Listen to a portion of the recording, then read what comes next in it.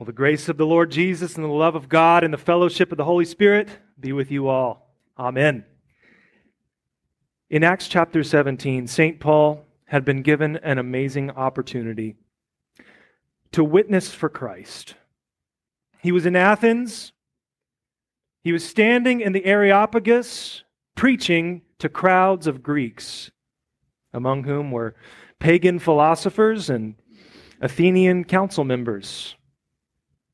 Everything seemed to be going really well in Paul's sermon. He had lots of time to kind of exposit Scripture, to talk about what God has done in saving and redeeming His people. He was going along in his sermon, and when he got to one part of the sermon, everything changed. When he got to the resurrection of the dead, it totally changed the tone. That was where his audience wanted him to stop and preach no more. He did gain some followers that day. He had some people that were curious to hear more about this Jesus business, but for most of them, the resurrection of the dead was a non-starter, and it was something that they could never get behind. They automatically ruled it out. So we've come to chapter 15 in Paul's letter to the Corinthians today. We are beginning to wrap up this sermon series called The Body of Christ. It's this interesting shift here that Paul makes in his letter. In chapters 12 through 14, he was talking about the body of Christ, the church. That's what we've been discussing. We are the church. We are His body. Now, in chapter 15, he begins talking about the literal body of Jesus, the flesh and blood body of Jesus, and what happened to that body in human history. If there is no death and resurrection of Jesus of Nazareth, then there is no good reason for us to call us His body. There's no good reason to walk in Christian virtue, for that matter. There's no reason for us to live this Christian life. These spiritual gifts that we've been talking about, they don't even exist apart from a resurrection of the body. Neither does the church. So therefore, it makes complete sense for Paul to end his letter this way. He's talking about the resurrection of the body of Jesus, which ultimately, brothers and sisters, means whose resurrection? Our resurrection. So we're going to look at this chapter 15, this week and next, and we're not going to do it any justice, just let me tell you. You can actually craft a whole months-long sermon series just based on this 1 Corinthians chapter 15. We're going to try to do it in 2 weeks. So buckle up. One commentator called this section of Scripture the crowning glory of this epistle. It's the crowning jewel of this letter. St. Paul, he's under the inspiration of the Holy Spirit, and what he's doing is he's given us this master class in combating some serious false teaching that had crept into the Corinthian church, which we're going to talk about, but he also points us back to the very thing that makes us the body of Christ in the first place, the most important marker of the Holy Christian Church, which is the gospel itself. The gospel. So to help us along here, we're going to divide this long portion of Scripture up into two parts, and then I'll show you what it means for us. So the two parts are the certainty of the resurrection, and the second part is the necessity of the resurrection. So the certainty of the resurrection and the necessity of the resurrection. We begin with the first part. So among the whole host of problems that were in the Corinthian church and what the Corinthians were dealing with, perhaps the most troubling was this. We've heard all about some of their problems. We're barely scratching the surface. But they had this one major problem, and it's that they did not understand the resurrection of the dead. Apparently, there were some in the congregation that had difficulty breaking free from their background of Greek ideas and philosophies. You see, within that Greek system of thought, it was taught that there was no eternity for the body, only the soul. See, it was the soul that crossed the river Styx into the underworld. If you can think back to 8th grade and 9th grade when you learned Greek mythology, It was the soul that lived on and not the body. There is no eternity for the body, only the soul. The body was a temporary vessel. And upon death, it's said that the soul breaks free of the body. It's like a fleshly prison that you need to escape from. That was the Greek system of thought. And this is why Paul was laughed at. When he stood up at the Areopagus to preach the resurrection of the dead, he was laughed at and mocked.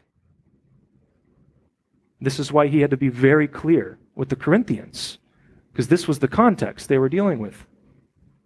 And that Greek mindset had crept into the Corinthian congregation. And just like with their use of those spiritual gifts, they had become so hyper-spiritual that they found that the idea of a resurrected body, they found that to be crass and embarrassing.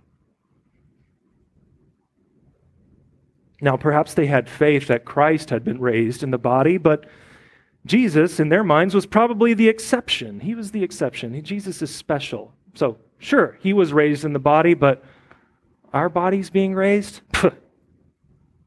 That was beyond the pale. No, Paul would have none of this.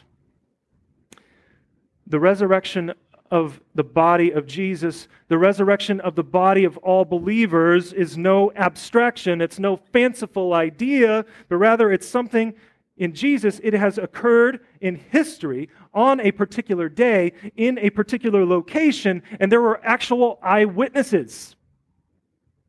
You could have checked their testimony. You could go check this out. This is a concrete reality, and it is of life and death significance. The death and resurrection of Jesus is the heart of the gospel. It's at the center of the universe. This same gospel that's preached by Paul and by the apostles, this gospel by which we are being saved. And what is that gospel? Paul lines it out for us. He says that Christ died for our sins in accordance with the Scriptures, that he was buried, that he was raised on the third day in accordance with the Scriptures, and that he appeared to Cephas, that's Peter, then to the 12. Then he appeared to more than 500 brothers at one time, most of whom are still alive, though some have fallen asleep. Then he appeared to James, then to all the apostles. Last of all, as to one untimely born, he appeared also to me. It's that simple for Paul. The gospel is not a set of ideas or beliefs that would be nice if they were true. It's not Aesop's fables. This good news is a reference to an actual event that occurred in human history.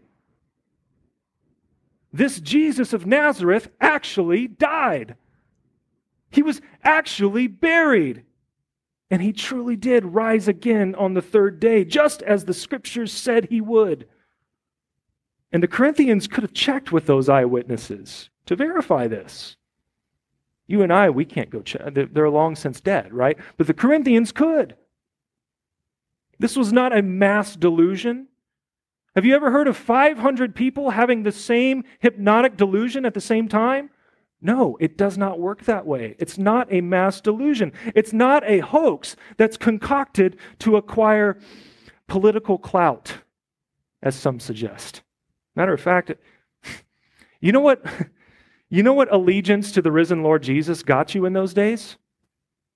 Death, persecution. This is not a political, this is the most terrible political hoax in the history of humanity. If you're going to make up this story and stake your life upon it if it's not true.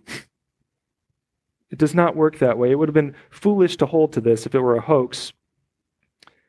So what happened to the body of Jesus some 2,000 years ago, it sets our religion apart from all other world religions. You know, in other religions where there's the claim of the miraculous, there is only blind faith.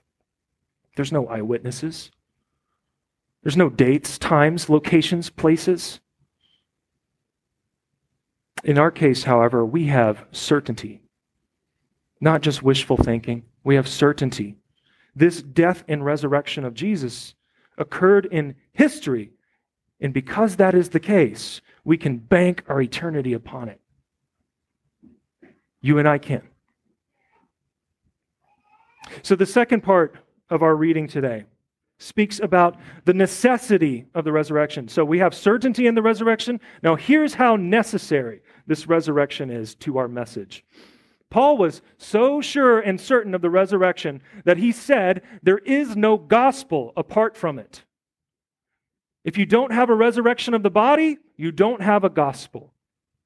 And he makes that very argument in verses 12 through 19. This is what he says, very repetitive. He says, now if Christ is proclaimed as raised from the dead, how can some of you say that there is no resurrection of the dead?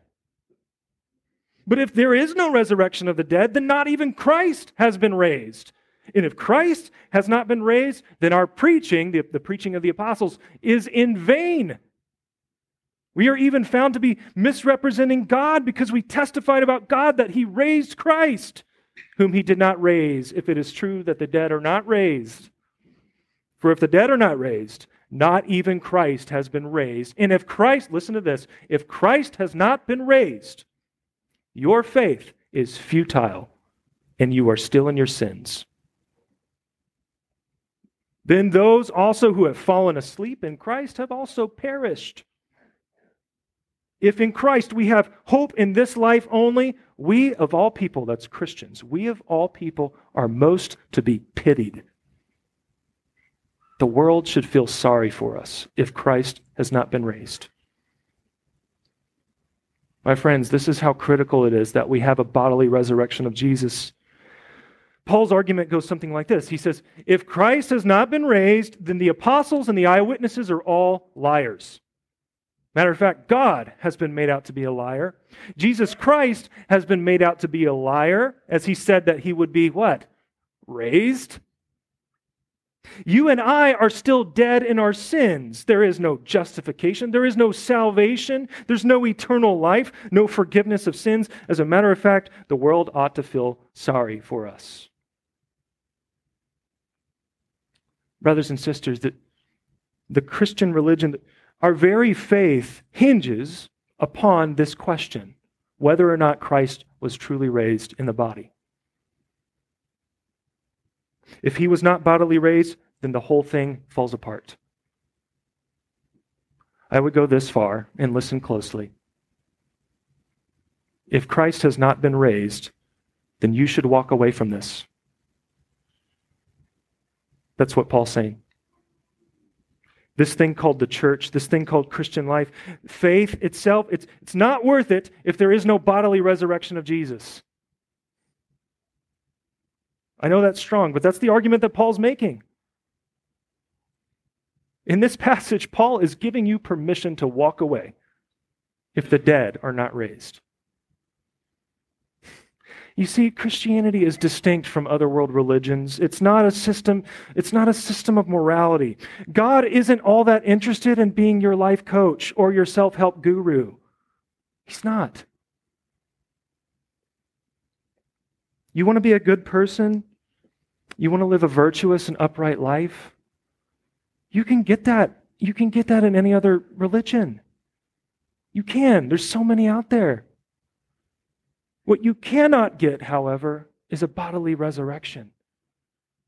You can't get a rising from the grave to an eternal embodied life in any other religion. That is what Jesus won for you in His bodily death on the cross, on a particular hill, on a particular Friday. That's what He won for you in His bodily resurrection that following Sunday.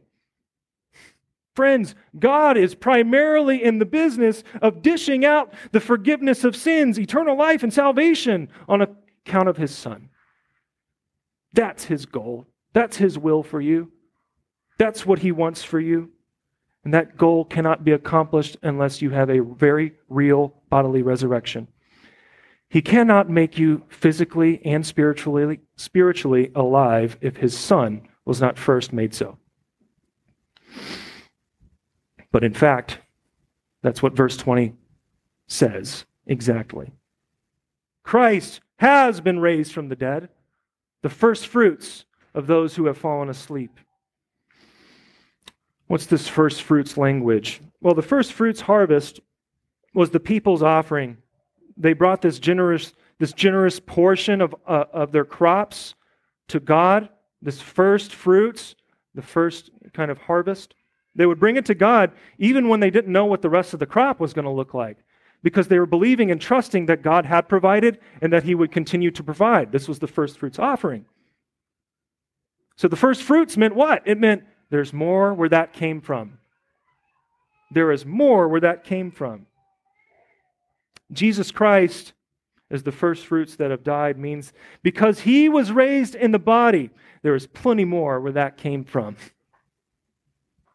When Jesus comes again on the last day, there will be a resurrection of the body for all. And for those who have trusted in Jesus, it will be a very real, very embodied existence of eternal life, ever increasing joy in the presence of our Savior. We're going to talk more about our resurrection next week. You are the body of Christ. You are the church. You are truly connected to Christ's physical body. You are connected to Christ's physical body. You've been baptized into Christ's death and resurrection. You've been made one with His body, which is what 1 Corinthians 12 says. You will again eat and drink His body and His blood, wherein He makes Himself one with your physical body. And all of these are promises and assurances that He will not leave us, nor will He abandon us, but that His word is sure and certain just as much as His resurrection from the dead. And this reality, church, changes everything. It changes everything for us. It changes the way that you and I live life together. It changes the hope that we have, that hope that the world does not share, the hope that the world needs to hear. And so we confess that hope together. We confess with all Christians throughout the centuries that on the last day, Christ will raise me and all the dead and will grant eternal life to me and to all who believe in Christ. This is most certainly true. To Him who loves us and has freed us from our sins by His blood and made us a kingdom of priests to God, His God and Father. To Him be glory and dominion forever and ever. Amen.